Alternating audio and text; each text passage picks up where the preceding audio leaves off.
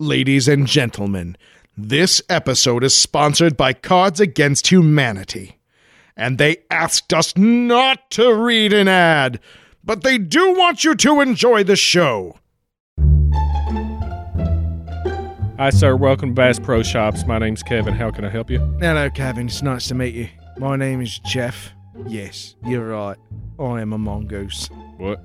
I would like to return this product. Purchased, opened, gently used. Okay, sir. That shouldn't be a problem. Do you have a receipt for that? I didn't keep the receipt, mate. Didn't think I'd need it. Didn't realize I was being lied to by your company. Well, I'm sorry to hear that. Can you tell me how my company lied to you? Oh, how indeed, my friend. It's right here in a box.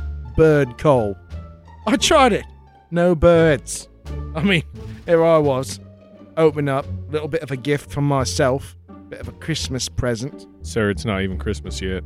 Still, beside the point, it was a Christmas present for me. Oh, I completely understood, sir. Yeah. Let me check this out here and just see real quick what might be wrong with it here.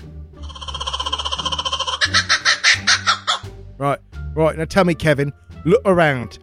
How many ladies are approaching you right now? Well, sir, I don't How see many ladies? I don't see any ladies here, but That's this right, is a that's bird right. call, sir. That's what you keep telling me. That's why I bought it. I want to get me some birds, bring them into my home, celebrate the reason for the season, as it were. Well, I'm sorry, I don't directly understand what you're talking about here, but this seems to be in working order, and I don't really? think I can. Is it, Kevin? Is it? Is it working? Yes, sir. Is it working for you right now, Kevin? Because I'm looking around. All I see around here is those two blokes over there having a cheese sandwich. Well, sir, I'm sorry, but unless there's a They don't- defect with this, and The defect unless- is that it doesn't call birds. There's no women around here. wait, did you say women? What do you think I've been talking about here? Oh, yes. Oh, no, it's Xmas. I'd love to buy an animal call. What kind of... Okay, understandable, as I am technically an animal. Perhaps that would be something I'm into. But I'm looking for birds. Sexy ladies. Okay, sir. Well, this is Bass Pro Shops, and we don't sell What, any... There's a bee at the front? Yes, sir. Oh, Jeff, you've done it again. Oh, cheeky Jeff. I'll tell you what, sir. Classic misunderstanding is what this is, eh? I'll tell you what. I hate to put anybody out on Xmas, Oh, I appreciate that. but what I can do, just since you don't have a receipt, and we never want to see a dissatisfied customer here right. at Bass Pro Too Shop. right. What I'm prepared to do here for you is just I'll do a straight up exchange. How about we offer you this vial of muskrat scent? A vial of muskrat. Give it over. Can't imagine. Just get this thing open. Can't imagine why I'd like to even have... Who wants muskrat? Oh, my. The muskrat scent is very good at attracting prey. Kevin, that right now. Oh, I'll take it. Oh, Jeff likes this. Jeff likes this very much, eh? Oh, let's say... Oh, hello. Who's this over here? I didn't see you standing there. Yeah, I just come over here. I've got me my little vial of scent. Do you enjoy it? It's a rich musk. Well, let's say you and I just get right to it, my plastic beauty. Sir? Son off, eh? Excuse me, sir. That's a mannequin, and I don't think you should be doing that in Bass Pro Shop. You can't stop old Jeff, eh? All right, security. Best Xmas ever!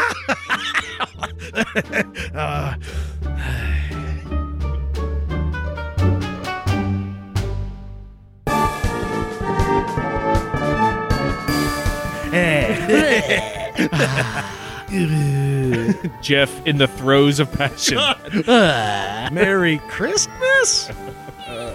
Hello! Hey, everybody. I'm David Flora. And I am the third gift of the Magi. That was a bottle of Dave and Sense. Oh. Dave and Sense and Stecco. Stick and Sense? Should have been a gift of common sense. Am I right? Am I right? I don't even know what Thank that's you, supposed comedian Alex Jones. Yeah, I don't even know what that was supposed to be. That was his early days, probably. Yeah. Well, hi, everybody, and I hope you're doing well. Yes, I hope you had a wonderful... I hope you enjoyed Xmas nearly as much as our friend Jeff. That's right. I And hope it was the best Xmas to date. And I think that, I mean, boy, on the time this thing drops, I mean, we're going to be just right up against Christmas. Yup. So, Merry Christmas from Blurry Photos. That's right. If you don't celebrate Christmas, then happy Thursday. Then just stop being fussy about it.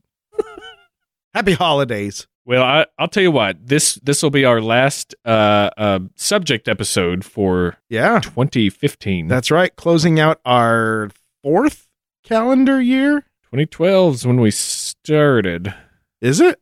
Yeah. Yes. So you count 12. It's 12, 13, 14, 15. This is our 4th calendar year. Crazy. On the job. We've got a good bullstone planned for next week, but as far as subject matter goes, this will be the last one, and I think it's a doozy. It is a doozy. A doozy. This one will be fun because it spans so many crazy things that we love to talk about. It is. We had this kind of fun. I don't think we've ever had this discussion before where I was like, I don't know, Flora. I don't know. I mean, I don't know if this is going to be like a full episode. And Flora was like, are you kidding?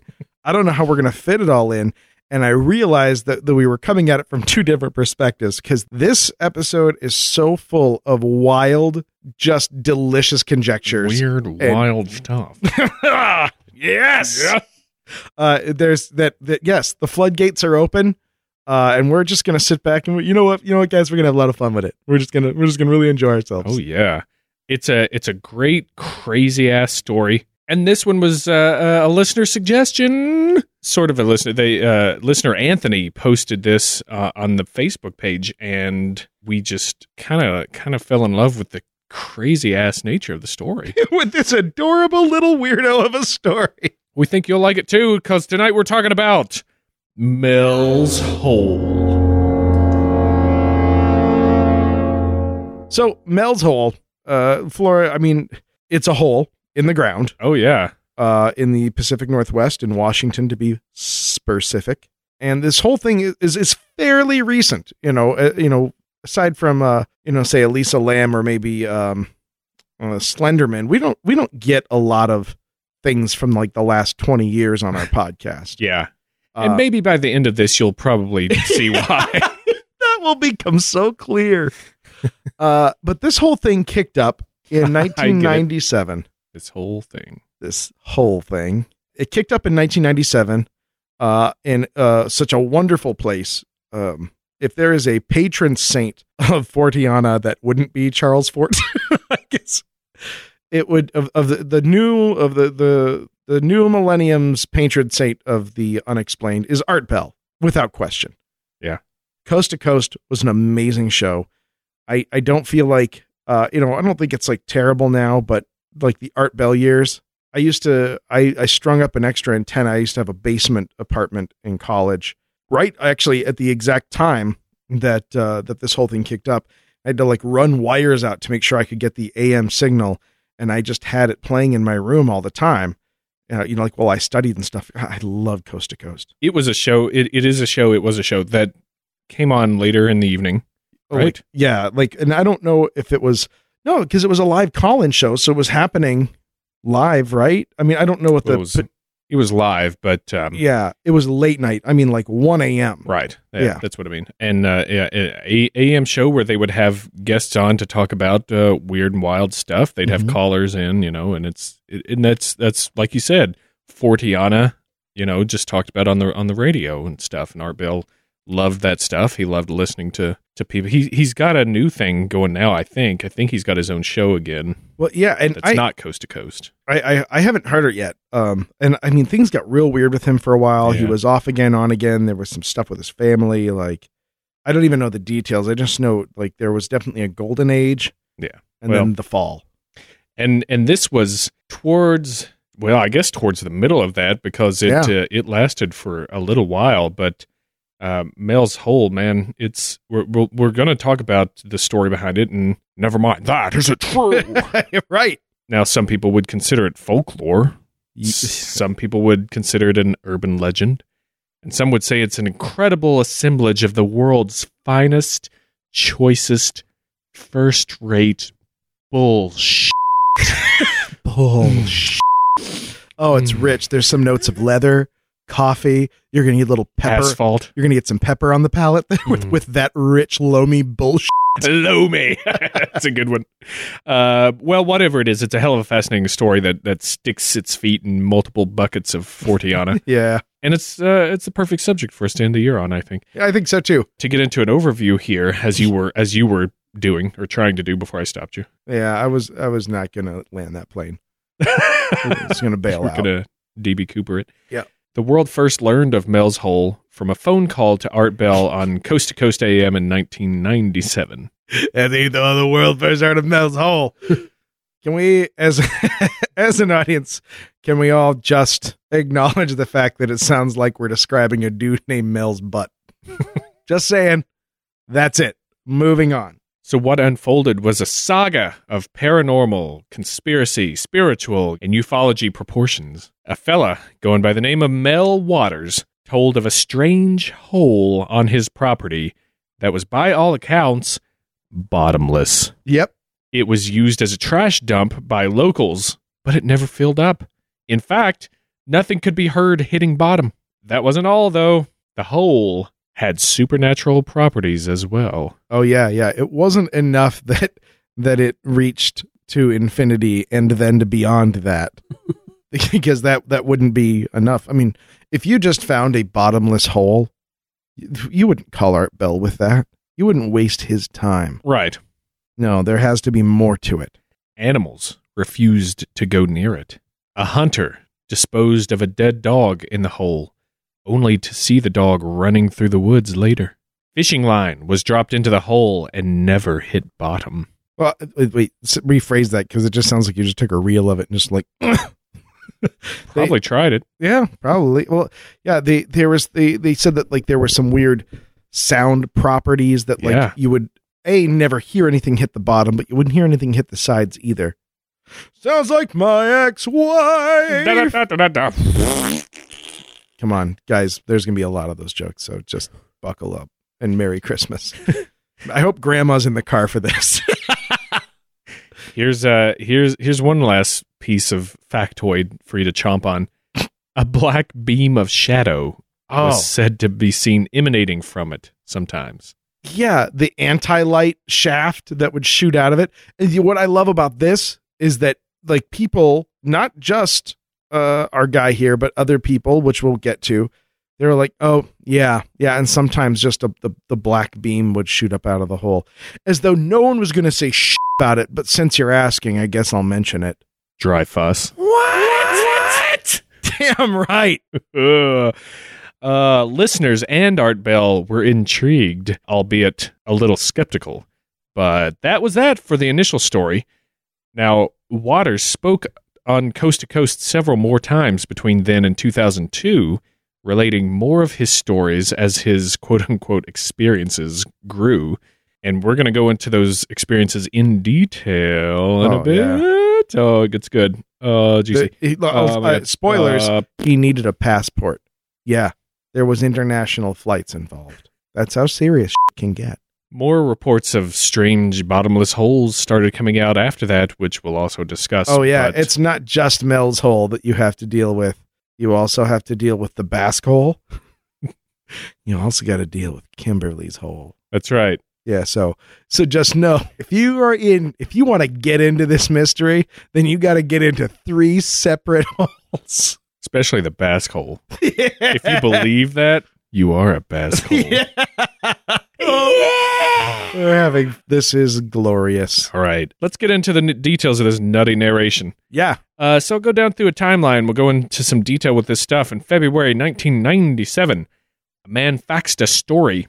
Faxed. It was 97, dude. It. That's like practically teleportation. Faxed a story to Coast AM. Said his name was Mel Waters from Manassas, Washington. Art Bell called Waters, who claimed to be, at the time, in nearby Ellensburg, Washington. And Waters said there was a bottomless pit on his land. He had bought the property a few years prior, knew there was a pit on it wherein locals would dump garbage, but it never filled up. He explained that no sound came from the hole when something was dropped in it. No splash, no thump, no splock, no biff, no shunk, not even an echo. What about a crackle? Crackle? No.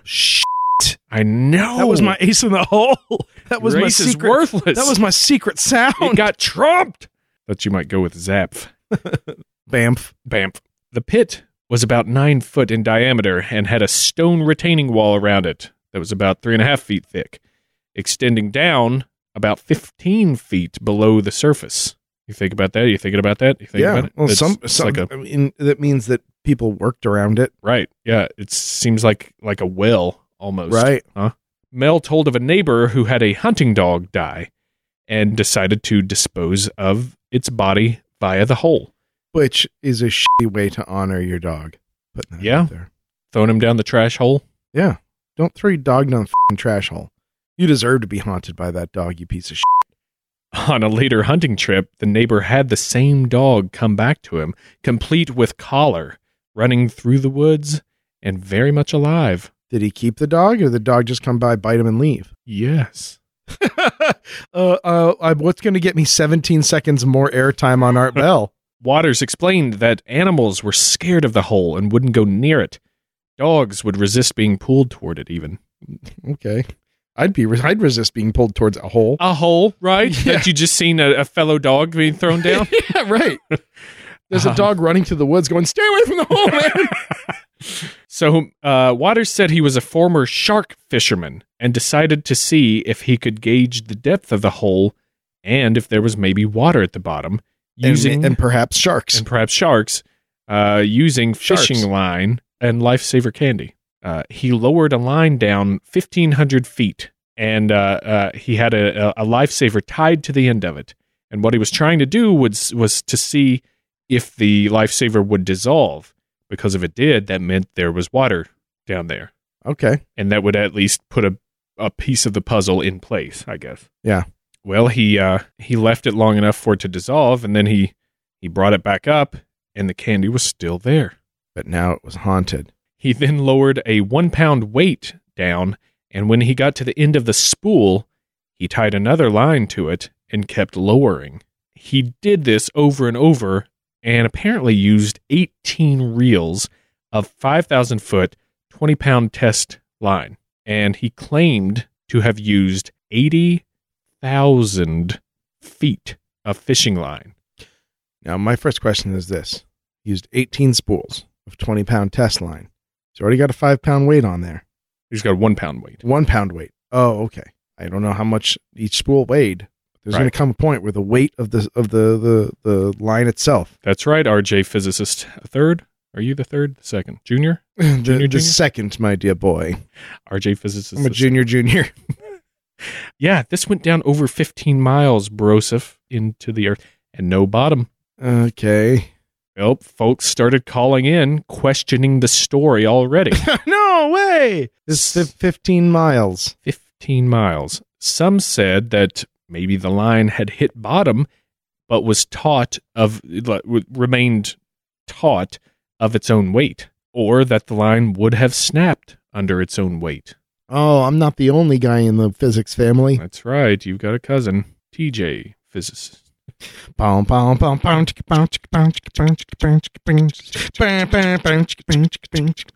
a mustache. Some suggested using radar on it. Another said throw a cat down there. What? They wanted to throw a cat in there, and when it stopped screaming, that's when you know it hit bottom. Jesus Christ! What? Who are they? Well, a cat is not. Lifesavers didn't do it, dude. All right, okay. Here's your holiday T-shirt bumper sticker. A cat is not a diagnostic tool. Okay, a cat is not how you gain information about the world around you. Sounds pretty good to me. Oh no, I'm definitely way more in the dog camp, but I like kitties. Don't throw a kitty in a hole. Art Bell suggested lowering a person in, not throwing them, Good. but lowering them. Yes, thank you, Art. But should that person be holding a cat just to keep them calm? Waters didn't know what they would find and said it would be dangerous because, didn't know what the air quality was like, the pressure. You might have to deal with temperature or gases that you wouldn't even. What about glow sticks? Throw a glow stick down the hole. That's a good question. I don't think I remember them saying what all trash they threw down in there because I think people tested it here and there. You know, they would throw shit in there and they'd be like, oh, do you hear anything? I don't hear anything. Oh, let's get something else. Right. So, I mean, I would throw a glow stick in tied to a cat. Or you know, a flashlight if there's... Yeah. Or maybe something that was just emitting a consistent ping tone, just like doot, doot, doot, doot. Drop that thing down there. Sure. Well, Waters did say that he just would, saying those offer more information than a cat. Oh, sure. He say, well, I don't know. I mean, you've made your feelings clear, Stecco, but if we go to the hall, I'm bringing a cat. Waters did say that he'd jump in it himself if he had a terminal illness, and that it was in his will to have his body thrown in after death. Art expressed concern about polluting groundwater from all the garbage and stuff that was being thrown at it, but Waters dismissed the notion. He said everything was good to go still. The water was clean and pure. No, based on nothing. Based on going, nah, brah, it's too much fun to throw shit in this hole, so it's fine. Nah, brah, I drink Pepsi every day, but the water's cool here. Yeah. He was back on the show a few days after that, answering some more questions and such. But some things that listeners found out about Mel Waters. He grew medicinal herbs on his property. Wink. He had a hobby of making belt buckles, which he sold here and there, places. Which is against all better common sense will come back at some point in this episode. Right. Which I'm offended that that's something that comes back. But yes, Mel's belt buckles provide an important clue. Yeah. He once found a P-38 pistol on the property. Oh, I thought you meant the fighter plane. No. Apparently it was a Nazi gun. Yeah, the Walther P-38 is the officer sidearm of the Führer's army. And he gave that away to a landlord as a deposit. Jeez. I mean, I know weird shit happens in Washington State. I know things get goofy in different areas, but like, if you're a landlord and the guy's offering you a gun he found as a deposit, red flag. Red flag. It's a Nazi gun. Apparently he had found a Chinese New Year's Lucky Money envelope. What? That contained American dimes, which he used in some of his homemade belt buckles. And he had apparently put a metal lid over the hole and locked it. I'm looking up this Lucky Money thing. All right. Oh, yeah. You put money in a red envelope, and it's Lucky Money. There you go. Okay. All right. So that was kind of the initial barrage of this story, and it really sparked up interest in this. Yeah. Sure did. Sure did. I mean, it's not unlike Star Wars. The initial trilogy, was an interesting story. It was entertaining. And so the guy who made it up decided to give people more of what they wanted. And so he returned as a guest in April of 2000, and his story had expanded. Much like the Star Wars expanded universe that Dark Mark Soloff was talking about. According to him, after the initial broadcast, he returned to the hole one day and was stopped by 3 men, 1 in plain clothes and 2 in military uniforms, claiming to be government agents. They told him he could not enter his property due to a plane crash. Waters said there was no smoke or evidence of such, and the men warned him that if he didn't leave, a drug lab could easily be found on his land. Okay. Waters claimed to see men in yellow hazmat suits in the background. The men, the 3 that stopped him, then offered Waters a deal. If he leased the land to the government, they would give him a monthly stipend of, how much, Dave? $250,000. A month. Per month. Per month. But there was a condition. He would have to leave the country immediately. After what was probably, 3 seconds, he was like, yes, please. And he was relocated to Australia. Mm-hmm. Where this guy, who used to be a shark hunter, then was an inland landowner, belt buckle manufacturer, decides, hey, you know what I really need to do? I need to make a difference. You know what needs help? Wombats. That's right. He set up a wombat rescue research clinic while there. Clinic, facility, whatever. To rescue and research wombats. Wombats. Now, I guess Art Bell claimed or confirmed that he had correspondence with Mel while he was in Australia, or that he was in Australia that at some point during that time frame. This was March of 97 to December of 99. And all the while, remember, he's getting paid $250,000 every month. But what happens, Dave? Well, poor Mel. Yeah, Mel decides it's time to come back home. Gets a little homesick. Decides, you know what? I can't live this lie any longer of being paid $250,000 a month to with wombats in Australia. So he comes back home to the United States and says, guess what, f***ers, daddy's home. That's right, federal government and agents. You got to deal with Mel Waters. This, however, was against the wishes of whatever agency was leasing this land. But I mean, and they, while disappointed, were cool with it. No, they weren't. No. So he was on a bus going to Olympia, Washington, when he witnessed what's described as an altercation. Mel, I make $250,000 a month, was on the bus. Took a Greyhound. The police asked him for a statement because he was a witness, I guess, but he refused, and then they offered to give him a ride in their black van. Well, I mean, what good is it being an international rich playboy who loves animals if you can't trust someone in a black van? Right. Well, then he claims to have woken up in a San Francisco alley, badly beaten. The classic San Francisco alley problem.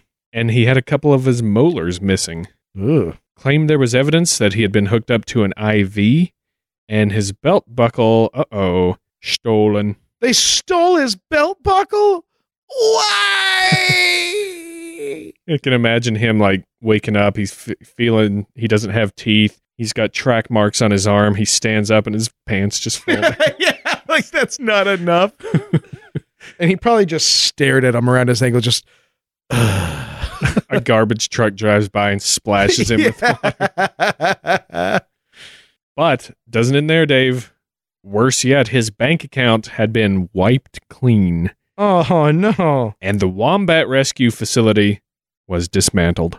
And the people who worked there, disassembled, put in crates. So he finally gets back home, and he's greeted by, according to him, men in black types who told him the government was seizing his land. A neighbor claimed to have seen black vans outside his home and men ransacking it, and he then got served divorce papers and was diagnosed with esophageal cancer. In what order? That order. Jesus. I mean, it was one thing after another. Still didn't have his pants on. Yeah, still. He won't pull him up. Wet from... Yeah, won't pull him up. He's just shuffling around. So what's he do, Dave? Well, he gives up. He gives up, right? He sure doesn't. Oh, yes. That's the can-do attitude. He gives old Art Bell a call. Well, that's what you have to do when no one else. If anybody can help you. Well. Yeah. When all else fails, you call Art Bell. Well. 2002, Waters tracked down a man who'd purchased one of his belt buckles a few years back. How? It was on the belt buckle forums. Is the Reddit channel for artisanal belt buckles. Missed belt connections. Right. According to him, one of the dimes he used in this belt buckle that he made was minted prior to when the rest of dimes of that era were minted. So it's a Roosevelt, it's a 1943 or 44, one of those two. 3, yeah. 1940, let's just say it's 43 if I'm wrong. Shut up. Just shut up. Merry Christmas. Shut up. That's a way to undercut it. It's a 1943 Roosevelt dime. And one of the, every coin struck has a single letter that indicates the city in which it was made. Right. There's a mint in Denver, so you can see lots of quarters and stuff with a little D on them. Philadelphia has one, I think. Mm-hmm. And P, with a P on it. It's a P. P. So he's got this dime, and it's a 43 Roosevelt with a B. The letter B is in Bravo. Now, the thing is this. There's no mint in a city that starts with B. Oh. And there was never a Roosevelt dime made in 1943. Oh. No. No. Yes. Yes, my numismatics. I've always closely observed the coins in my belt buckles. At the point of purchase, once they're attached to my pants, I can no longer see them. Sometimes they fuse themselves into my body proper. This is my dime. You cannot have it. The point is this. There's a mystery with these dimes that he used to make belt buckles with.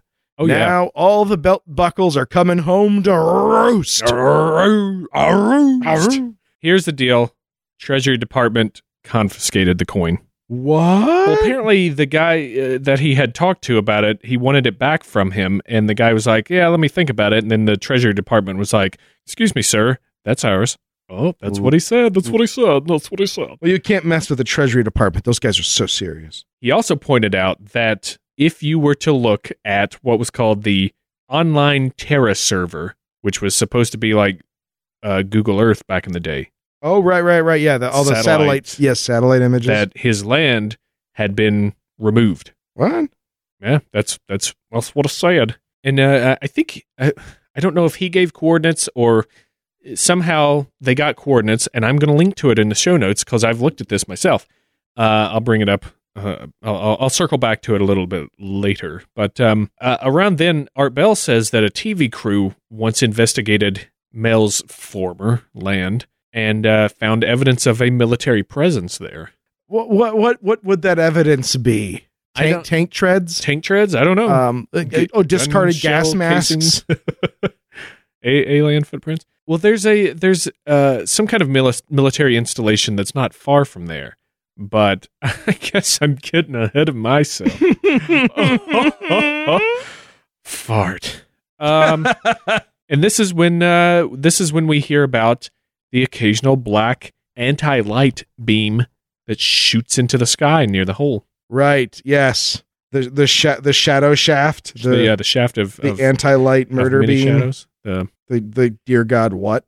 There's it's just sort of random information at this point. Now, at this point, things get. At this point, are your pants on still? Have you found the self-esteem to bend over and pull your damn pants back up? You're just so defeated by this. You're just like, it's like somebody stole your belt buckle. So now we're going to add another layer, another valence orbit to this conjecture. Yeah. Let's make this thing f***ing unstable. Right. Okay. So now it's time for the word of truckers. The trucker. Well, you know what though? Trucker's word. To me, good as gold. No joke. Trucker's word. I feel like a trucker's word you can trust. You're looking at me weird. I'm serious though. It's honest folk. I feel like a trucker is the last person you can trust. Really? Because they are never in the same place twice. Guess they're it depends constantly on the what move. they're hauling. Yeah, no, never trust a trucker. Never trust a trucker. Thus started the trucker wars of 2016. Begun these trucker wars. Write us in. Let us know. I know we've got some trucker listeners. I have somebody's written into us before, and I said, "Hey, glad to have you." So yeah, no, I do not. I'm not disparaging the truckers. I'm just saying, don't trust them. They're constantly on the move. They're rambling men and ladies. Well, all right. So now it's time for the trucker report. Okay. We got one trucker that says that he's a friend of Mel's, said that he had delivered large quantities of fiber optic equipment to a group of Israelis in a warehouse. In Ellensburg, right? Yeah, in Ellensburg. What? And Dreyfuss. What? Come on. And then another Dreyfuss. Come on. Another Gotcha. Another trucker who Mel's friends with. Mel knows a lot of truckers. Well, sure. He got rides with them. Yeah. Said that he delivered scientific instruments to the same warehouse from the LLNL, which stands for Lovely Ladies Need Lovin's. Lovely ladies do need lovin's. Am I right? That's the Lawrence Livermore National Laboratory.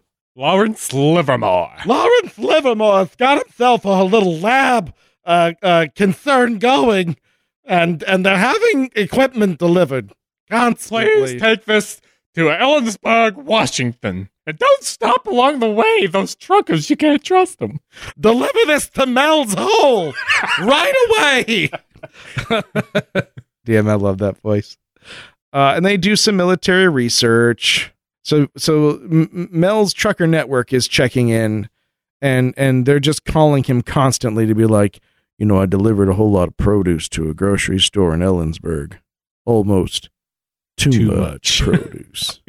Yeah. So now there's more people getting in on the circus. And now here's the other thing is that I listened to a few of the audio tapes, the Art Bell shows, but I certainly didn't listen to all of them. And so now we're just kind of, the thing is, not like any of it could be corroborated, but the fun of this episode is that we are not getting closer to the truth, people. We are in a rocket ship headed further and further out to space.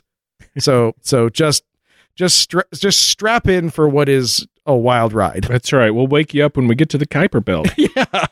So then a group of Native Americans invite Mel to Nevada to discuss their mutual interest in wild plants, because Mel's also known in the Native American community because he had an herb garden. Well, yeah, he had the medicinal herbs. Yeah. This is a bit of a linchpin in the story, an interesting bad place to put a linchpin, launch pad, if you will, and other LP words. But like Native Americans tell him to come down to Nevada to talk with them, but then he meets up with some Basque settlers, and this was these are the from the Basque region of Spain, right? That had been there apparently since the 1800s. Which is particularly weird because that so far predates the Spanish Civil War. Right. But, I mean, I would think that the Basque region and Nevada probably are pretty similar, actually, in climate. Hell if I know. I think, but... better than Barcelona. Barcelona. What about Toledo? But these settlers, who... And there weren't many of them, I don't think, and they weren't very well off. No. But the deal was he met up with them, and their village apparently surrounded another hole that was not unlike the one he had, and they considered it a spiritual place. But unlike his, their hole had a metal rim that was 2 feet wide, 2 feet tall, and lined the interior of the hole as far down as you could see. Okay. So not stone. This one's metal, and not too dissimilar from his hole. It cancels out sound above, within, and on the metal rim. And for a kicker, it also produced a field of warmth. What? I think you mean Dryfuss. What? You're right. I hope you bought stock in that for this episode. Yeah, no shit. Yeah, buy Dryfuss stock. So they decided to do some experiments, which, hey, I'm all for that. Go for it. See what you can find out. So the first thing they did, apparently, they got some ice down at the store. They put it in a bucket. They actually put 2 pieces of ice in 2 separate buckets. One of them they kept beside them on the surface. The other they lowered down into the hole as far as they could, about 1,500 feet. This is kind of a weird experiment to run, by the way. Yeah, I mean, it's not like idiocy. It just seems like a weird choice. Yeah. What they were doing was to see what would happen to the ice in the bucket that they lowered compared to what happened with the ice on the surface. So if they would melt at the same rate, right, or if there was any difference. Well, they waited for the ice in the bucket beside them to melt about halfway. They pulled the other one back up, and they looked at them. The ice in the pit that they lowered down had not melted. Nope, intact. In fact, the ice was apparently lukewarm. Yeah, it is no longer cold ice, it's now warm ice. And also, watch out if you smoke near it. Mel picked it up, and it didn't even melt sitting in his hands. In fact, it felt warm. So they decided to give it another go to try melting the ice, and they put it over a fire pit, and instead of melting, it caught on fucking fire. So exposure to the hole is now, I don't know what, liberating the hydrogen in it. Would that even keep it No, molecularly sound? no, it wouldn't. Yeah. So this ice lit on fire, emitted more warmth, but they said it wasn't a large flame. It was more like a flicker. And he said that this bucket of ice continued to burn for months. And he presumed that it was still going when he was talking to Art. Yep, because he said, well, his friend had the bucket. Right. So, my friend's been using this to heat his house. One of the Basque guys took it. Yeah. Yeah. He's been using it to heat his house. A good friend of his. I'd like to take this opportunity to say, f*** you, Mel Waters. That makes no damned sense. And I don't mean on the very legit grounds of the science that are involved, on any of that. I have a bucket of burning ice. Well, I use it to try to keep my driveway clear. Then I put it back in the bucket, and I just, like I love it. Like, oh, I found a laser gun. I use it only to light birthday candles. Oh, no, I have a time machine, but I just use it so I know what the weather's really going to be like tomorrow. So I can sleep in a bit. Right. Yeah, like, that's the dumbest honestly, though. Right. Right. F*** you, Mel Waters. So here's where it gets crazy. Oh, shit. Is it though? I thought we were there. Well, but we're not. Now we are. So what'd they do, Dave? What was the next course of action? Ice was a crazy experiment. Oh, yeah. What's the next step up from ice? Well, more ice? No. Then you turn to your best piece of barnyard diagnostic equipment. A cat. Yeah, but you can't catch cats. You're an idiot. You can't. Right. So you catch a sheep. Uh-oh. Because everyone knows that if you are doing a scientific survey of an unknown and misunderstood phenomena, the protocol is clear. 1, the 2-bucket ice challenge. Then you lower. Imagine pouring that flaming ice on your head. Right. Then you lower a sheep on a rope. A fucking sheep. What did they want to learn from that? Well, I think they found out what they wanted to learn. Yeah, no. See, that's not how it works. You have to have an idea in your head All right. of why you're lowering a sheep into a hole before you lower the sheep into the hole. If you are just putting a sheep in a hole to see what happens, then you're just fucking around. If it were me, I would want to see if the sheep lived or died. Well, how would the sheep be dying in your mind? Well, that would be something we could talk about after we put the sheep in. No. It can't be, because you have to know what you're testing for before you perform a test. You can't, because then you just don't know what the fuck's going on. I'm hoping that there would be evidence of what killed the sheep if it died. So if if it didn't die, then let's put a person down there. So if you're concerned that perhaps there's gas in the hole, a very legitimate concern. Mm-hmm. A sheep is very heavy. A cage with a small bird in it is very light. Maybe they didn't have any. No, they don't. They don't live in the Yakutsk province of Siberia. They're poor Basque people that are living in Nevada. What's cheaper, a sheep or a fucking parakeet? Good point. None of this makes sense. So, okay. And I am arguing from the future to try to change the past. I'm not Jean-Claude Van Damme. I'm not the police of the time stream. I'm just going to sit here and hover in my tight underpants. There's never enough time. Is he Spanish? Shut up. Belgian accents are impossible. No one can touch them. It's like a Russian Frenchman. Yeah. All right. Well, I get what you're saying. Yeah. And who isn't making that argument at because this point, it's a bunch of fucking morons. They've decided a sheep is the next best diagnostic They were sheep instrument. Herders. They had sheep coming out their ears. They didn't have flashlights. They didn't have glow sticks. Maybe the sheep had killed another sheep, and it was just it deserved justice. They're like, if you survive, we're going to set you free. It's like a witch. Your debt He's has a been witch paid. sheep. Yeah, your debt's been paid. Sheep witches. All right, so sheep. Let me tell you what happened to this sheep. The poor fucking sheep. It got scared to death. It panicked. I hope it shit on them. I'm sure it did. They put it in a crate. They finally got it over the hole, and no sound. couldn't hear anything anymore. The crate was still rocking and rolling. Like Wolfman hot dog. But they lowered it down there, and they apparently they're putting it down 1,500 feet. That to me that seems like a long way. But yes. Anyway, 1,500 feet. They go down with this ballpark of a quarter mile. And after feeling a strange fuzzy vibration in the metal rim, they left it down there for a half an hour, and then they pulled it back up. So, my name is Mel Walters. I've written a book about my experiences. It's called Microwave of the Gods. So they looked at the sheep. It was clearly dead.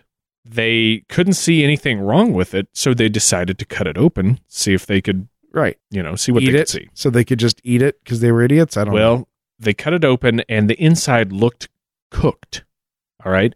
And then they saw this strange gel surrounding a big tumorous growth. They removed the tumor, which appeared to be kind of like this fleshy bag. Right. This, they cut it open, and this creature emerged that looked, according to them, like this cross between a fetus and a seal, complete with flippers, apparently. Right. But this is what I like most about this. But the thing is, while you, the ignorant listener, are feeling revulsion at this moment, no, man. No. If you were there, you would see that it had the deepest, most soulful eyes. Human eyes. And they just stared at it for up to 2 hours. They That's true.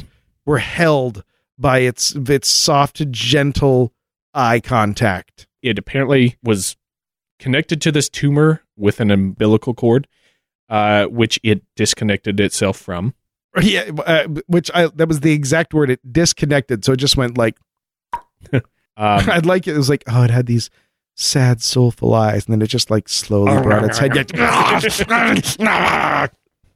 Yeah. And here's the deal: it apparently looked at all the guys that were standing there with reverence, and then it gave Waters this feeling of being in the presence of a miracle. Sukalo sound.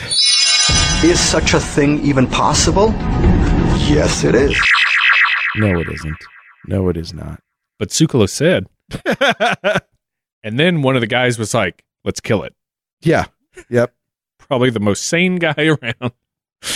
They didn't. In fact, it crawled over to the edge of the table, looked at Waters, who seemed to feel connected to it. And he apparently felt compelled to pick it up and put it on the ground, which he did. Yep. Mind control. Here's one thing. It said that whatever the substance that was on the creature, the goo, it smelled like ozone. And that's when everybody just sort of stared at each other for a couple hours. And then it goes over to the hole, gets up on the thing on the rim, looks back at him, gives him one of the old bye, see ya fuckers nods, and just jumps back in the hole. Of course. Yeah, so it's gone forever. And apparently everybody was emotionally drained but deeply moved. And then Mel comes back from Nevada, and guess what, Dave? Remember that esophageal cancer that he had? Yeah. Gone. Oh. Remember that divorce he was going through? Uh-huh. Still divorced. Well, 1 out of 2. I was really hoping to be like, nope, fixed it. He said that one of the Basque elders told him they thought the hole was spiritual. He wasn't surprised about the story of this creature. And then apparently he put an object in Mel's hand, told him not to look at it, to put it away. And then that's when Mel, when he gets home, he remembers what it was and reached into his pocket, and he pulled out a little red envelope wherein contained what, Dave? 1943 Roosevelt dimes. Correct. Okay. I should have said this back then, but it just you reminded me of it. So, do you know what you call a Basque gentleman who just moved to the United States, who just immigrated? You call him a Basque gentleman. Do you know what you call the 5th generation from that guy? An American? Yeah. Some trash Nevadans. That's what you call them. Like you, oh, we are the Basque. We moved here in 1800, and 200 years later, we have done nothing to assimilate. No, that's bullshit. They're just a bunch of fucking people living in the desert in Nevada. They're carrying no cultural identity. They are not holding the torch for their brothers, who they abandoned, by the way. When shit got real, it's not like they hauled ass back to Spain. You were sending checks back. That's why they were poor. Bullshit. Bullshit. All right. Listen to the bullshit police on this episode. Yeah, me. All right. So let's crank this up a little bit. Oh, yeah. Crank it. December of 2002. This was one more time on Coast to Coast. Our buddy, Muddy Waters, comes back on the radio. Comes back on. Says that helicopters had been flying over that village with the hole pretty regularly. On the rig. And then apparently the metallic collar around the hole became invisible when an observer reaches a particular distance away from it. Is that distance like farther than you'd be able to see it? Just curious. Now this is to make this clear, this is an entirely new hole. This is the Basque hole. Yeah, this isn't his. Yeah. This isn't Mel's hole. Mel's hole had stone around it. Right. This one is the metal hole. We have never found Mel's original hole again. It's lost to history and governments. Right. Because although it was history and Men in Blacks, although it was exactly where he lived, he can't find it again. Even though it was his home fucking address, he can never return there or tell anyone where it was. The dime, yeah, is apparently disappears at 15 feet away. Oh, I think a lot of dimes will disappear right in that range. And then he gives an update about that burning ice. Oh yeah, said that the guy who was using it put it in his stove in the cooler months, and he noticed that things started getting drier and drier. He was getting thirsty. His skin started getting dry. The air felt dry around him. He put some water on the stove to try and humidify it, but it just seemed like all the moisture was getting absorbed by this ice. By his ever-burning ice.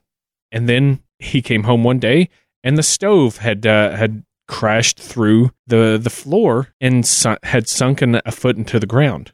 All right, so he patches it up. He's like, well, that sucks, but it's my stove. Perfectly good stove. Yeah. So he kept using it, even though it was sitting a foot below his floor. But then a couple weeks later, the whole cabin disintegrates. So what's he do? All right, peace out. Gonna live with friends. Just leaves it there. And then about a month later, he comes back, and the stove is now about 5 feet down into the ground. And apparently it leaves a glassy, smooth surface on the hole that it created.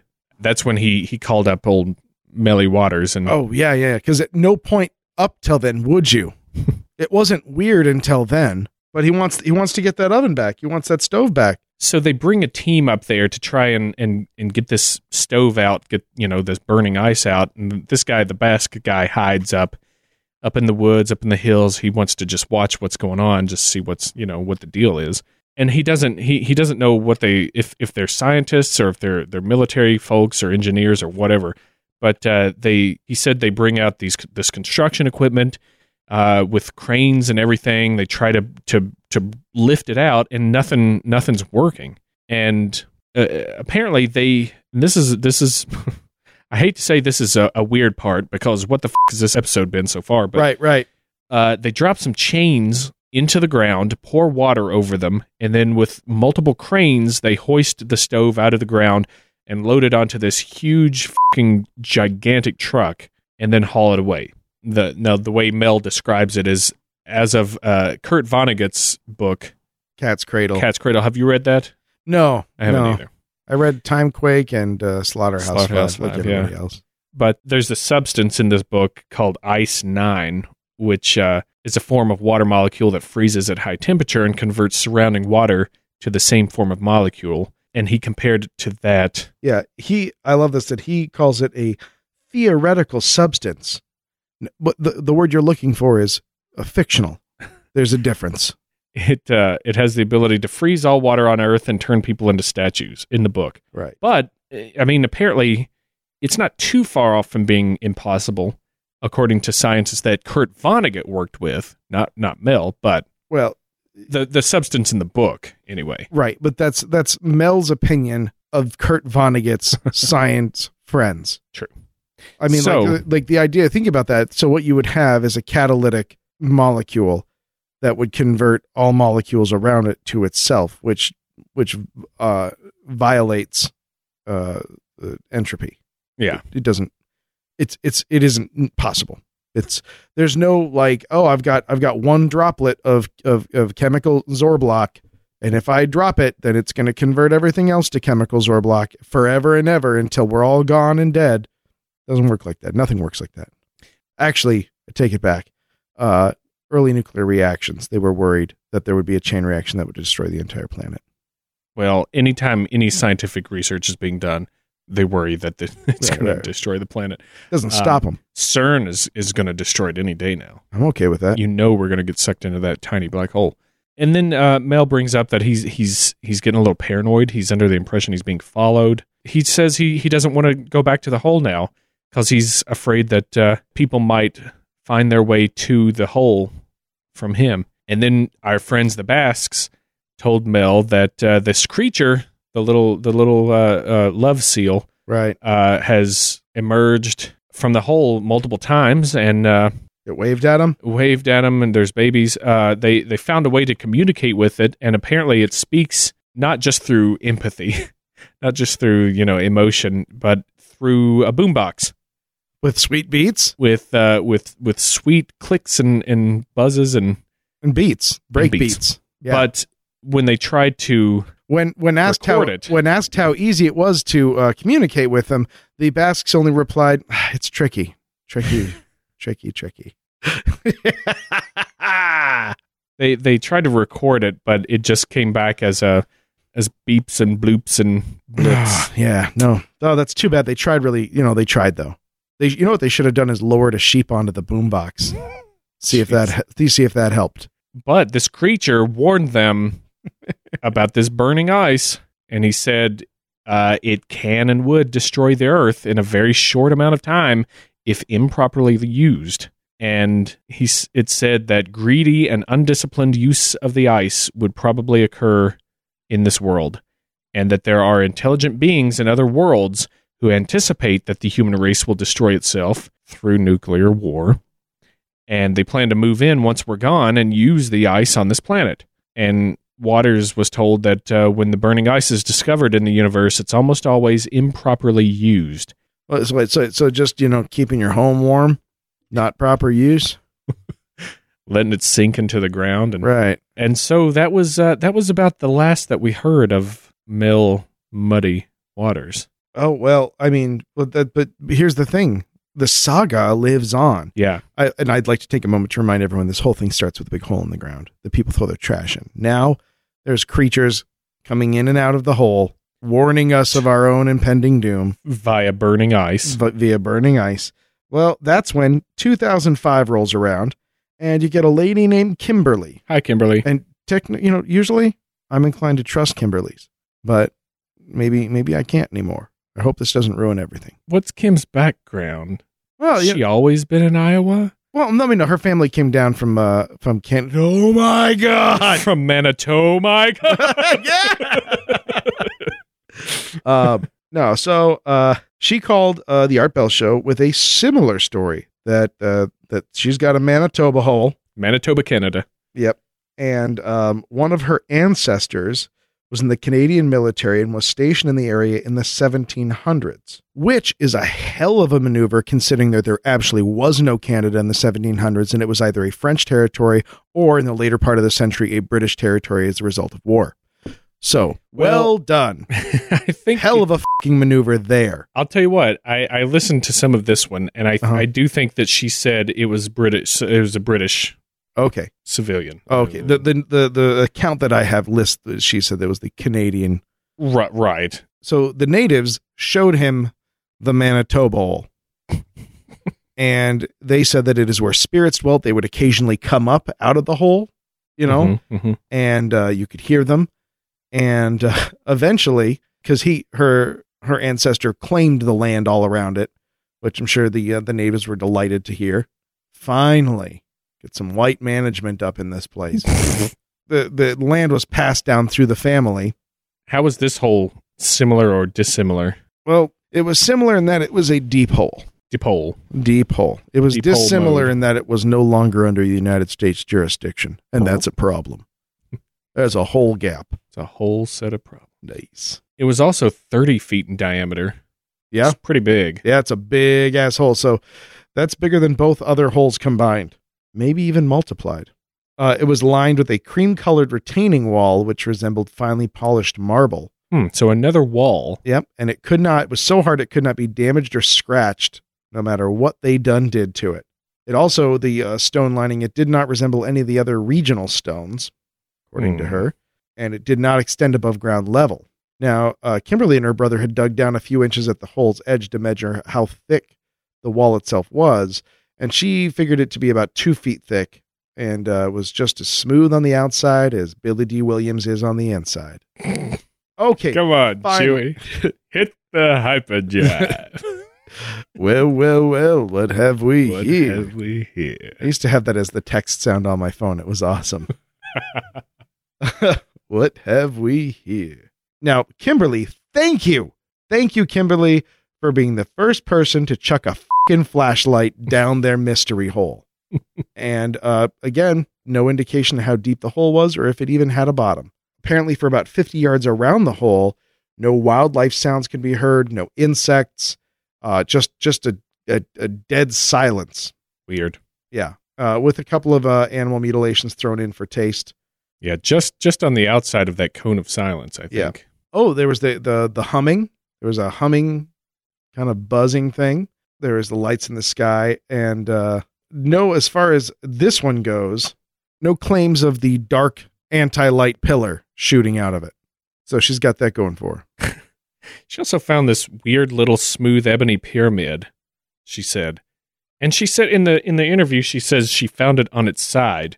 Also, they couldn't get to it very easily. You had to hike. Couldn't drive to this one. Yeah, no. You for an can't- hour. There's always a reason you can't get to it. Either you can't find it even though it was your home fucking address, or you have just sworn to never again go to it, which is convenient. And the only other people that know about it are never named group of Basques, or, and I think Kimberly again is ahead of the curve here, just appeal to people's laziness.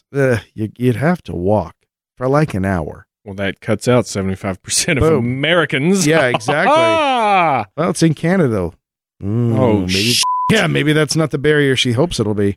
The most educated country in the world. Is it? Oh, yeah. Per capita You know how you college degrees. You know how you can tell? Their warm welcome to Syrian refugees. That's right. And electing a fine young man for Yeah. prime minister. Way to go, Canada. You're killing it. You're doing it. you're doing well. You're on the right track. Yeah. That's Kimberly's hole that was Yeah. So that's Trace Holindos That's for you. 3 holes. You heard about the first hole, it felt good.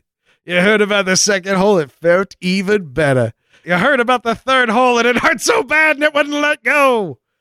This is a story of a traveling leather pants salesman. Super ego? Nope. Mr. Show. So I don't know if you, the listener, have picked up on the thick layer of I don't know, what would you call it, Dave? Sarcasm? that we've slathered this in? Not sarcasm, hostility. Maybe. I mean, at least from me, outright derision. Well, I'll tell you what. Let's go through some logic in this, shall we? It has no place here. I don't guess it does. But before we peel back the cover and see what we've won Yeah, fair enough. in this Cracker Jack toy, lots of people apparently have gone looking for this hole, these holes. No one has found it. No hole hunters. There has yet to be a hole finder. You know what? Hey, why don't you and I get a History Channel show? Right, called Hole Hunt. Let's hole hunters. The whole truth.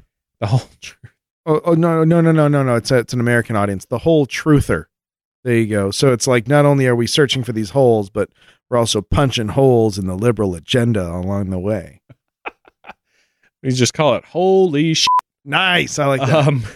Yeah, let's just call it. You've got history's number, right? Yeah. So, nobody's found this thing. Mel Waters, who is he?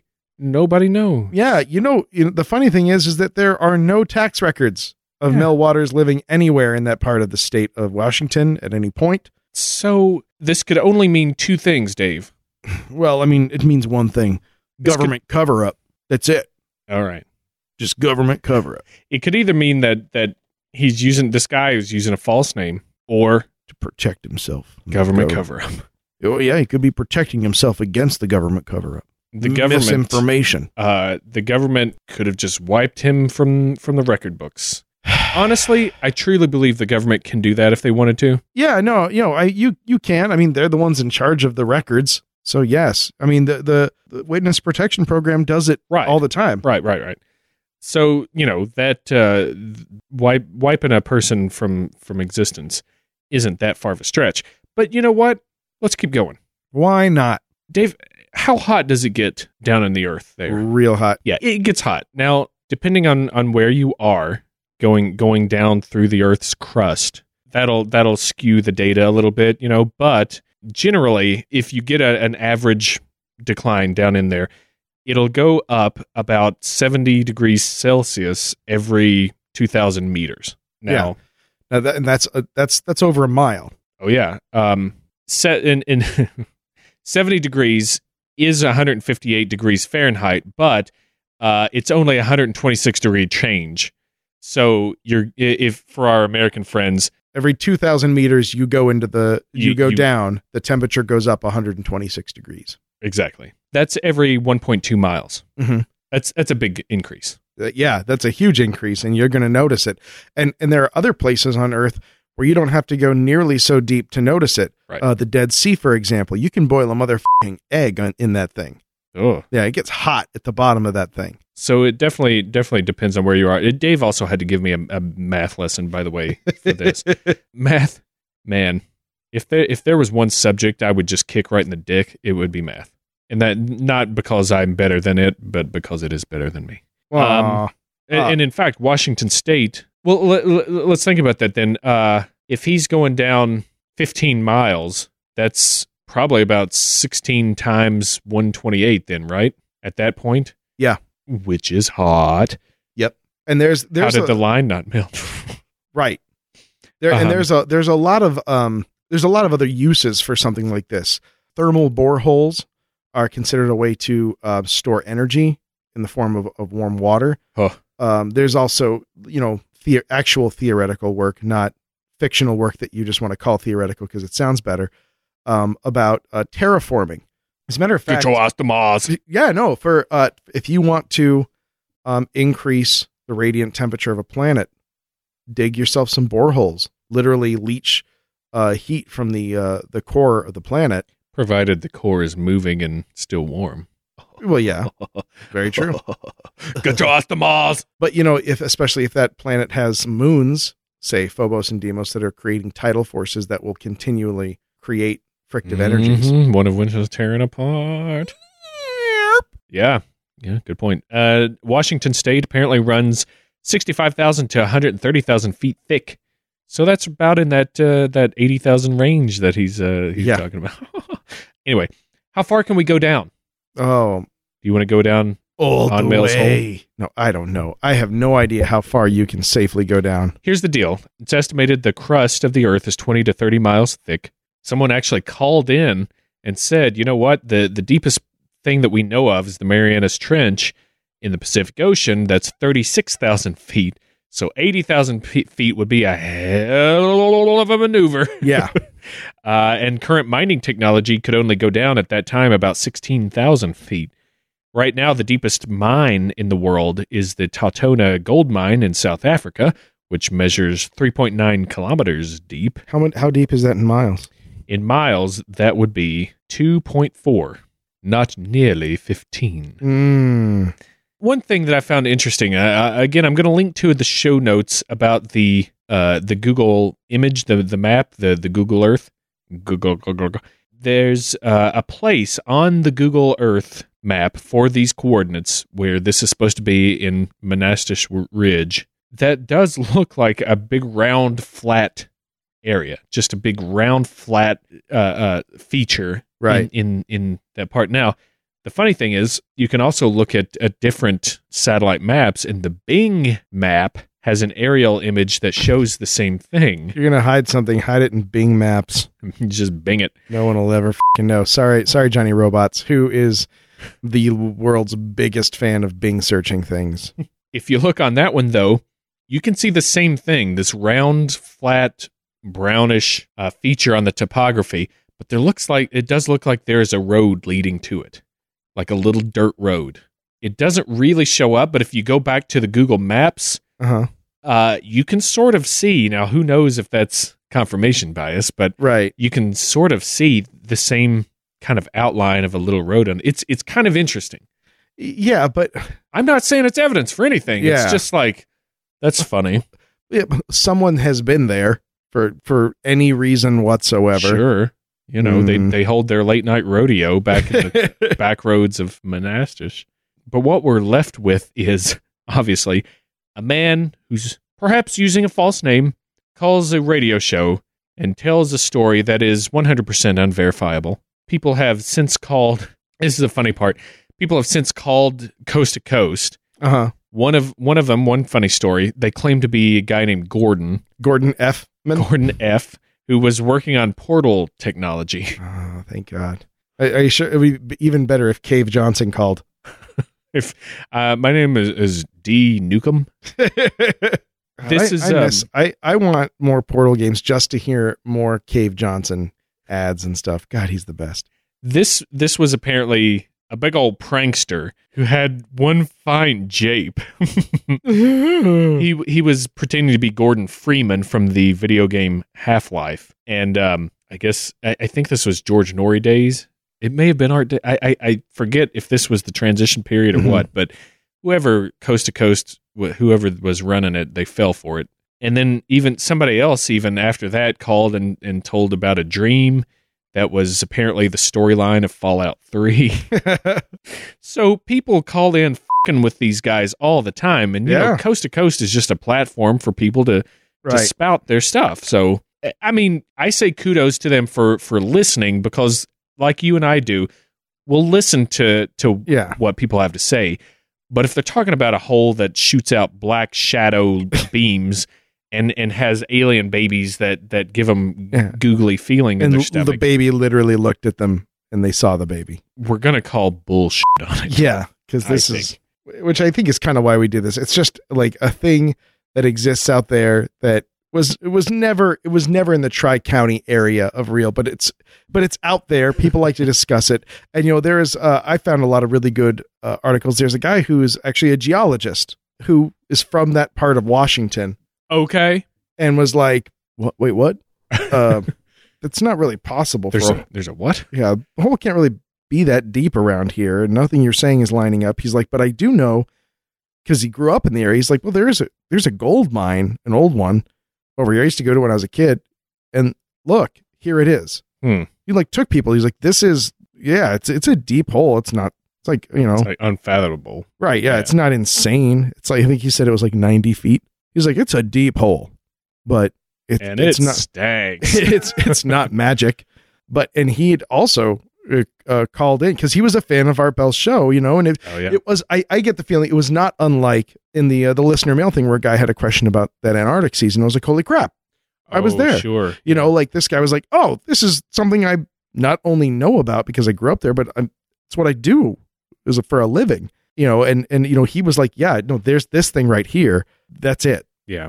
You know, so that was, and again, with any conspiracy, oh, well, that was the government guy trying to throw you off the trail of their mysterious deep holes. And there's Israeli telecommunications gear. Plausible deniability everywhere there. But like the thing that I kept picking up from both Mel and even a little bit of Kimberly when she called in, and maybe I'm being judgmental, but it seemed like they kind of balked at the idea of anybody actually coming out there to check it out. Right. And that's the thing. Every single point in all of their stories, there's always a reason you can't go and look at it. And Art Bell himself was like, I'll go.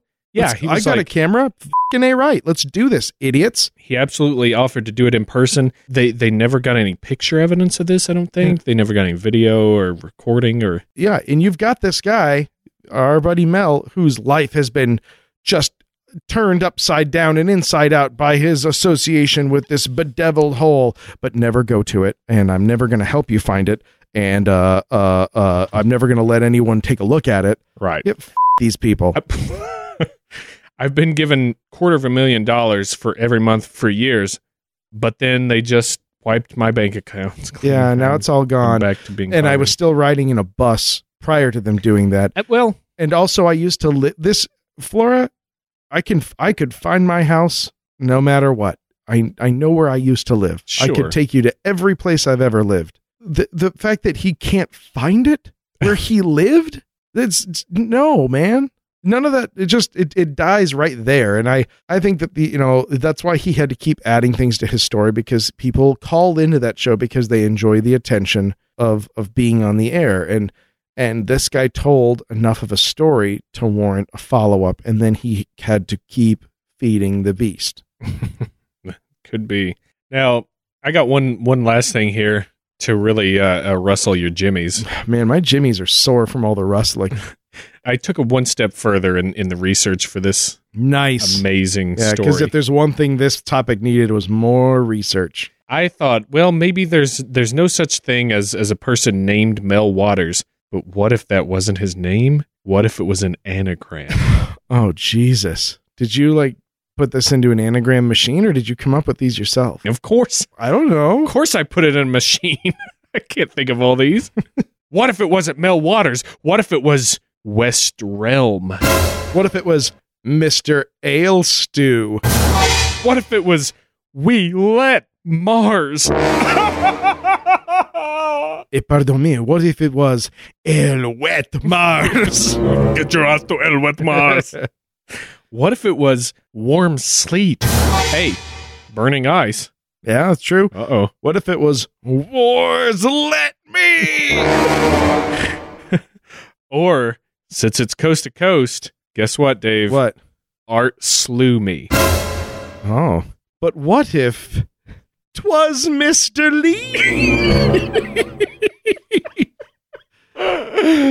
So find a Mr. Lee around, Yeah. around that area of Washington. Was it the Bobettes that sang that song? I don't know. Mr. Lee?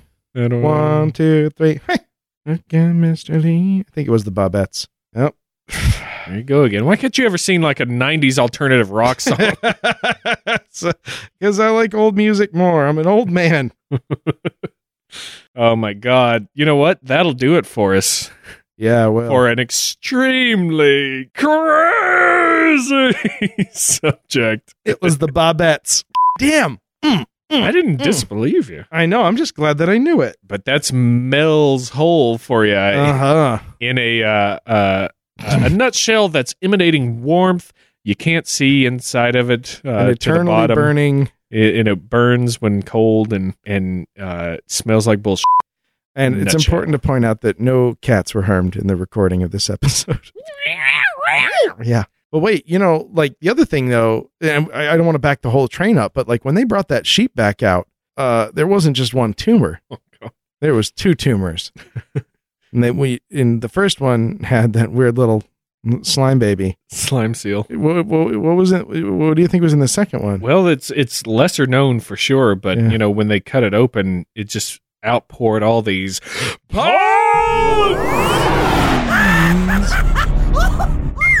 All right, I'm going first this time. You better. Yeah, because I got some really good ones. All right, ready? Yeah. All right. Where I work, there is a sewer drain in the basement with kind of bigger openings on it. And as you know, I'm always drunk, always drinking. Oh yeah. And the hard thing is this: is if you take a full size bottle, a fifth of whiskey to work, they're going to find that bottle. You can't hide it. So I started buying the smaller, thinner bottles that you can fit in your pocket. I'll just drink that. And then when I'm done with it, I'll just drop the bottle down my flask hole. Oh, It's like the Basque like hole, the Basque hole. but it's where I put my empty liquor bottles. I gotcha. Yeah. I gotcha. Yeah. Yeah. What do you got some for of that Spanish liquor? Yeah, that's right. That's really made in my America. flask of sangria. All right. I've got a creature that, as a joke, likes digging pits so deep. Put your ass to sleep. No, they might as well go to the underworld. Oh, yeah? What are they called? Well, it may be the devil's favorite pet. They're Hell's Mole. Oh, God. That's a good one. You know, we picked up a new sponsor for the podcast. Finally. Yeah, I know. The money's really coming in. Now it's a big agribusiness out of Nevada. It's Nevada Slim's Diagnostic Sheep and Goat Farm. They are scientifically bred and raised to be, you can send it through an assembly line in a car factory. You can drop them into a hole. Sometimes they just launch them over the sides of ships into the ocean, see what happens when they go down there. Then you just reel them back in and just see what happened. Diagnostic Sheep and Goats from Nevada Slim's Diagnostic Sheep and Goat Farm. Formerly Nevada Slim's Cat Ranch. That's it. All right. There's I don't know if you might have heard this on the radio. There's a restaurant that's only open in the wee hours of the night and morning. Oh, yeah? Yeah. And they serve the best cooked meat around. Oh, I like good meat. Yeah. In fact, they love to brag about it. I don't like braggers. It's called Roast to Boast AM. Wow. You wow. Wow. That pun had a real serious fart smell. You want a bonus? Of course I want a bonus. Here's your bonus one. I got a craft store. Uh-huh. Specializing in never-ending yarn balls. The bottomless knit. Nice! I like that. And now, you know what else is bottomless? Just the love and affection and literacy of our listeners, our glorious listeners. That's right. Throw your cat in the well of Listener Mail.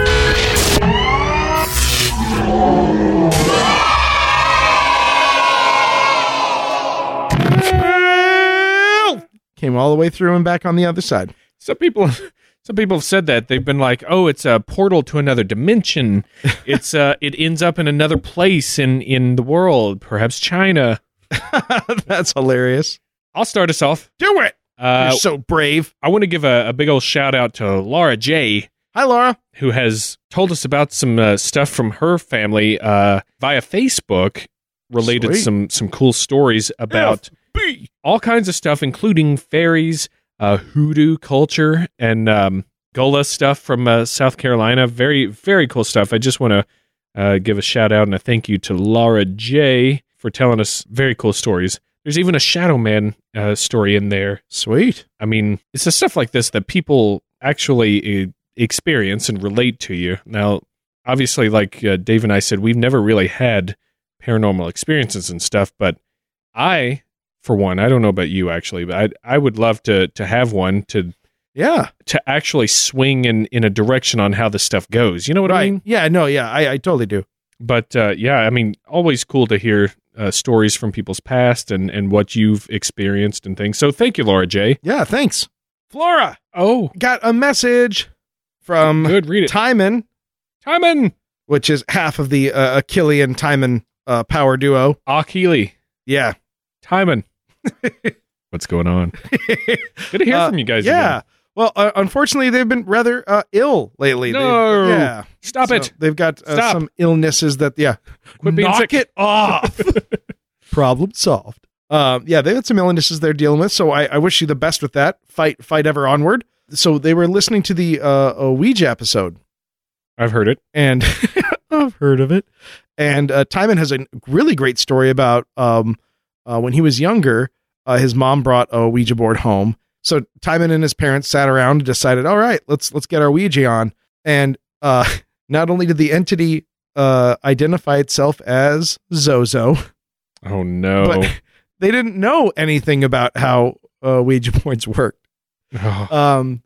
And so he's like, great. If you want to make up a name, you could have just said no, thank you. Then the planchette starts going 4 corners on the board. Then it starts trying to count down the numbers. And he's like, no, I don't want to do numbers. I want you to answer my questions. And he keeps stopping it from counting down through all the numbers.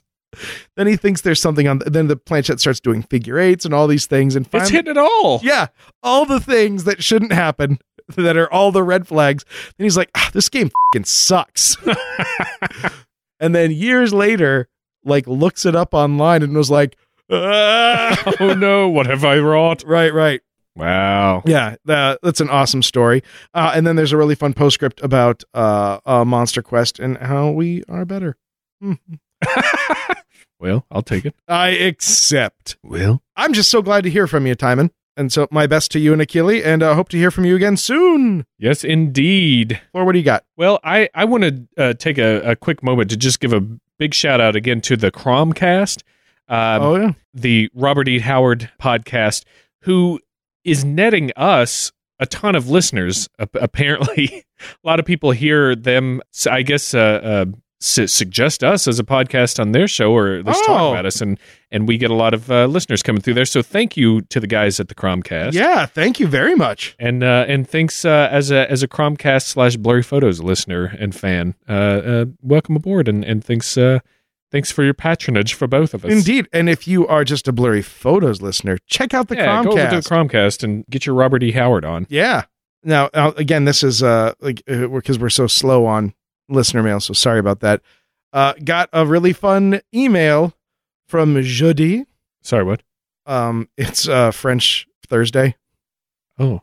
And Jeudi, whose name you may not know, but I think you will at the end of this, writes, very amusing. Thanks for visiting. Weem. Oh. Dave broke my heart when he mentioned a girlfriend. I was going to ply you with a Bloody Mary. You still can. I just have to stop when the drink's over. Oh my God. It's Rolling Thunder from the Mensa competition. Yes, with the rolling suitcase That's bar. awesome. The one genuine true genius that we met at the Mensa event. That's so. Thank you so much for writing in. Thanks for writing in. She also writes, come back next year and debunk angels for me, please. Angels might not be a bad topic. Not bad at all. Yeah. We've done fallen angels, but we haven't done a straight up Angel episode, so it might be fun. Yeah, there's why plenty not? to that. So cool. Just keep that bar rolling. That's right. That's fucking great. Stash some bourbon in it for next year. Yeah. And Oh, thank you. Sorry for such a delay on actually getting to read that, but that's because we're bad people. Thank you, Jeudi. Dave, we've heard from.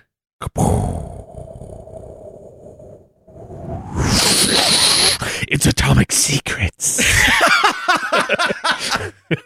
Shh. That's awesome. Atomic Secrets writes, Dear Mrs. Florence Stecco, been a listener since sometime last year. Hey, because of the Cromcast, what did I tell you? Oh, nice. Said never before was he moved to write until today, when listening to the Ouija episode, the following abominations popped into my brain space. Dave, did you hear about the homeless guy at the stoplight who could read your fortune based on the bird poop patterns on your windshield? No, I didn't. He uses a squeegee board.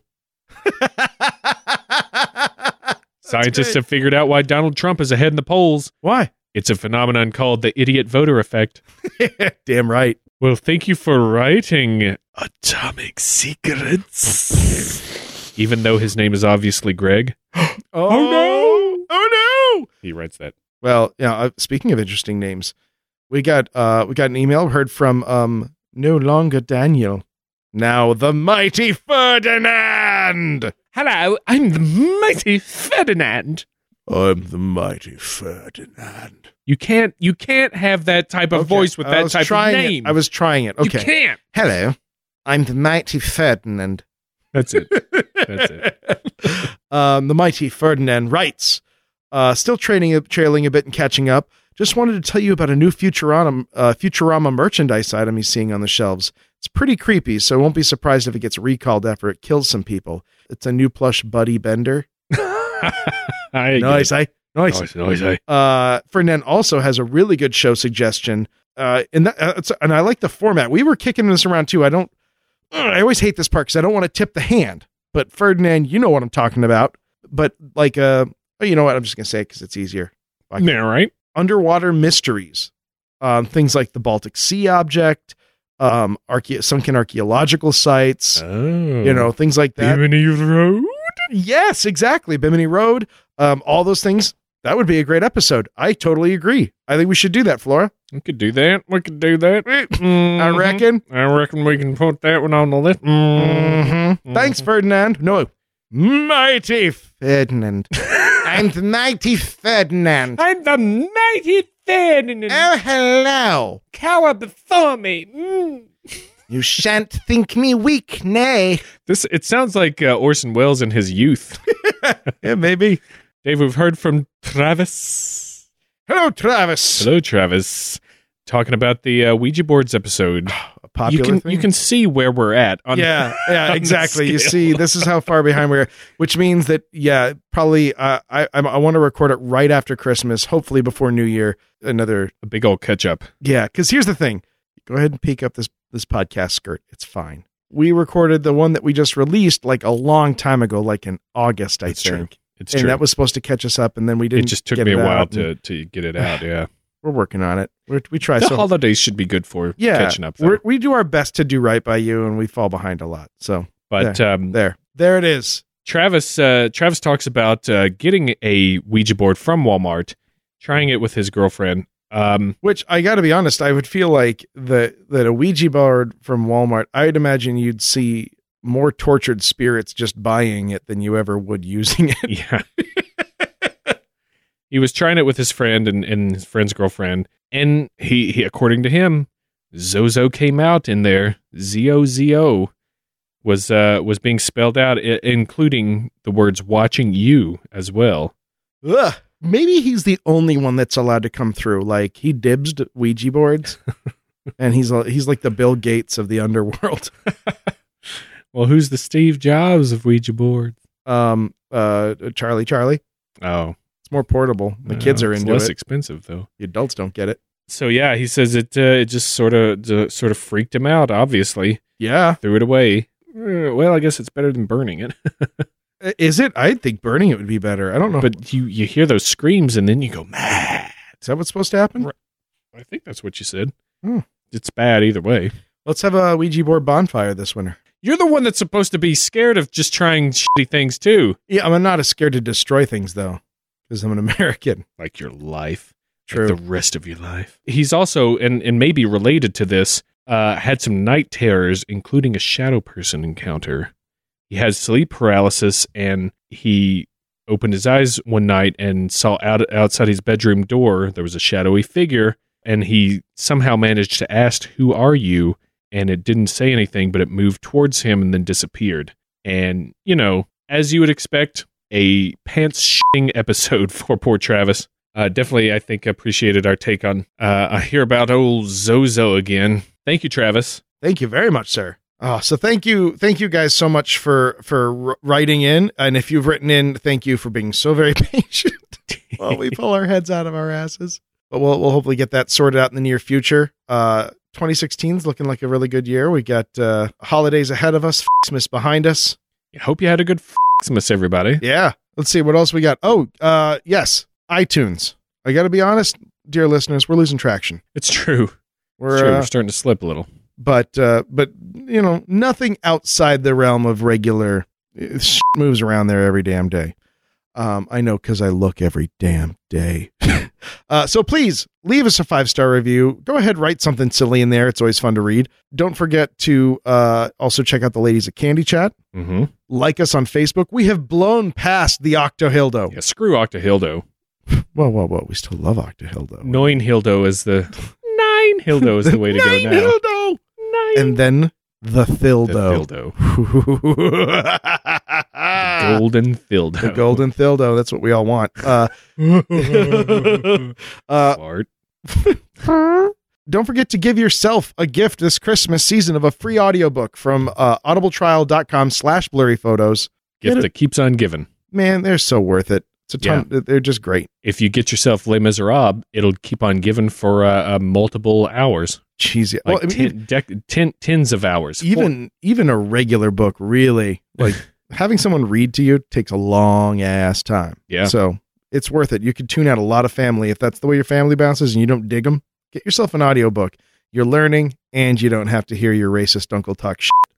Get us some more followers on Twitter if you can. Oh, yeah. Get some of those going. Hey, thanks to Mikey Wheels for trying to start a campaign to get us on Destination America. Oh, yeah. Everybody join in on that shit. Yeah, by all means. Tweet at them. That's the only way they'll hear us. Get in their faces. Also, don't forget to check out the 3 different Tumblr pages. Oh, yes. Yep, we've got links to those on the website. Those are awesome, and thank you so much for setting those up. Indeed. I'm too dumb to know how to do it. And don't forget, on Christmas Eve, set some cookies out and a glass of milk for Santa. Mm-hmm. And then in the fireplace, why don't you go ahead and slide the donate button right down there in place of the log, so that when he slides his fat ass down that chimney, he hits that thing with enough force to send us launched bodily into the new year with fiscal glory. That's right. Yeah. Thank you for those of you who have donated. Thank you so much. Recently. Very much appreciated. Also, thank you to the Chicago Podcast Co-op, as always, for keeping us in business. Yep. If you like what we do here, you could check out one of our fellow members of the co-op. How about What Else? What Else is an interview show spanning various topics and fields of endeavor. It's like the Charlie Rose Show, but with less Charlie. An equal amount of Rose, though. That's right. Plenty of Rose, no Charlie. So I think that's going to do it for the last true episode of 2015. Yeah. Thanks for a good 2015. Hell yeah. Thanks for a glorious 2015. Road trips, Mensa Talks. Oh, yeah. 100th episodes. We've had a great f***ing year, and you guys have been a huge part of that. Thank you guys so much. So anyways, for this episode of Blurry Photos, I have been Cat, Chuck, and David Flora. You dick. And I have been Dave, the soulful-eyed seal fetus Stecco. Smoke on the waters. Dun, dun, dun, dun, dun, dun, dun, dun, dun, dun, dun. Bye.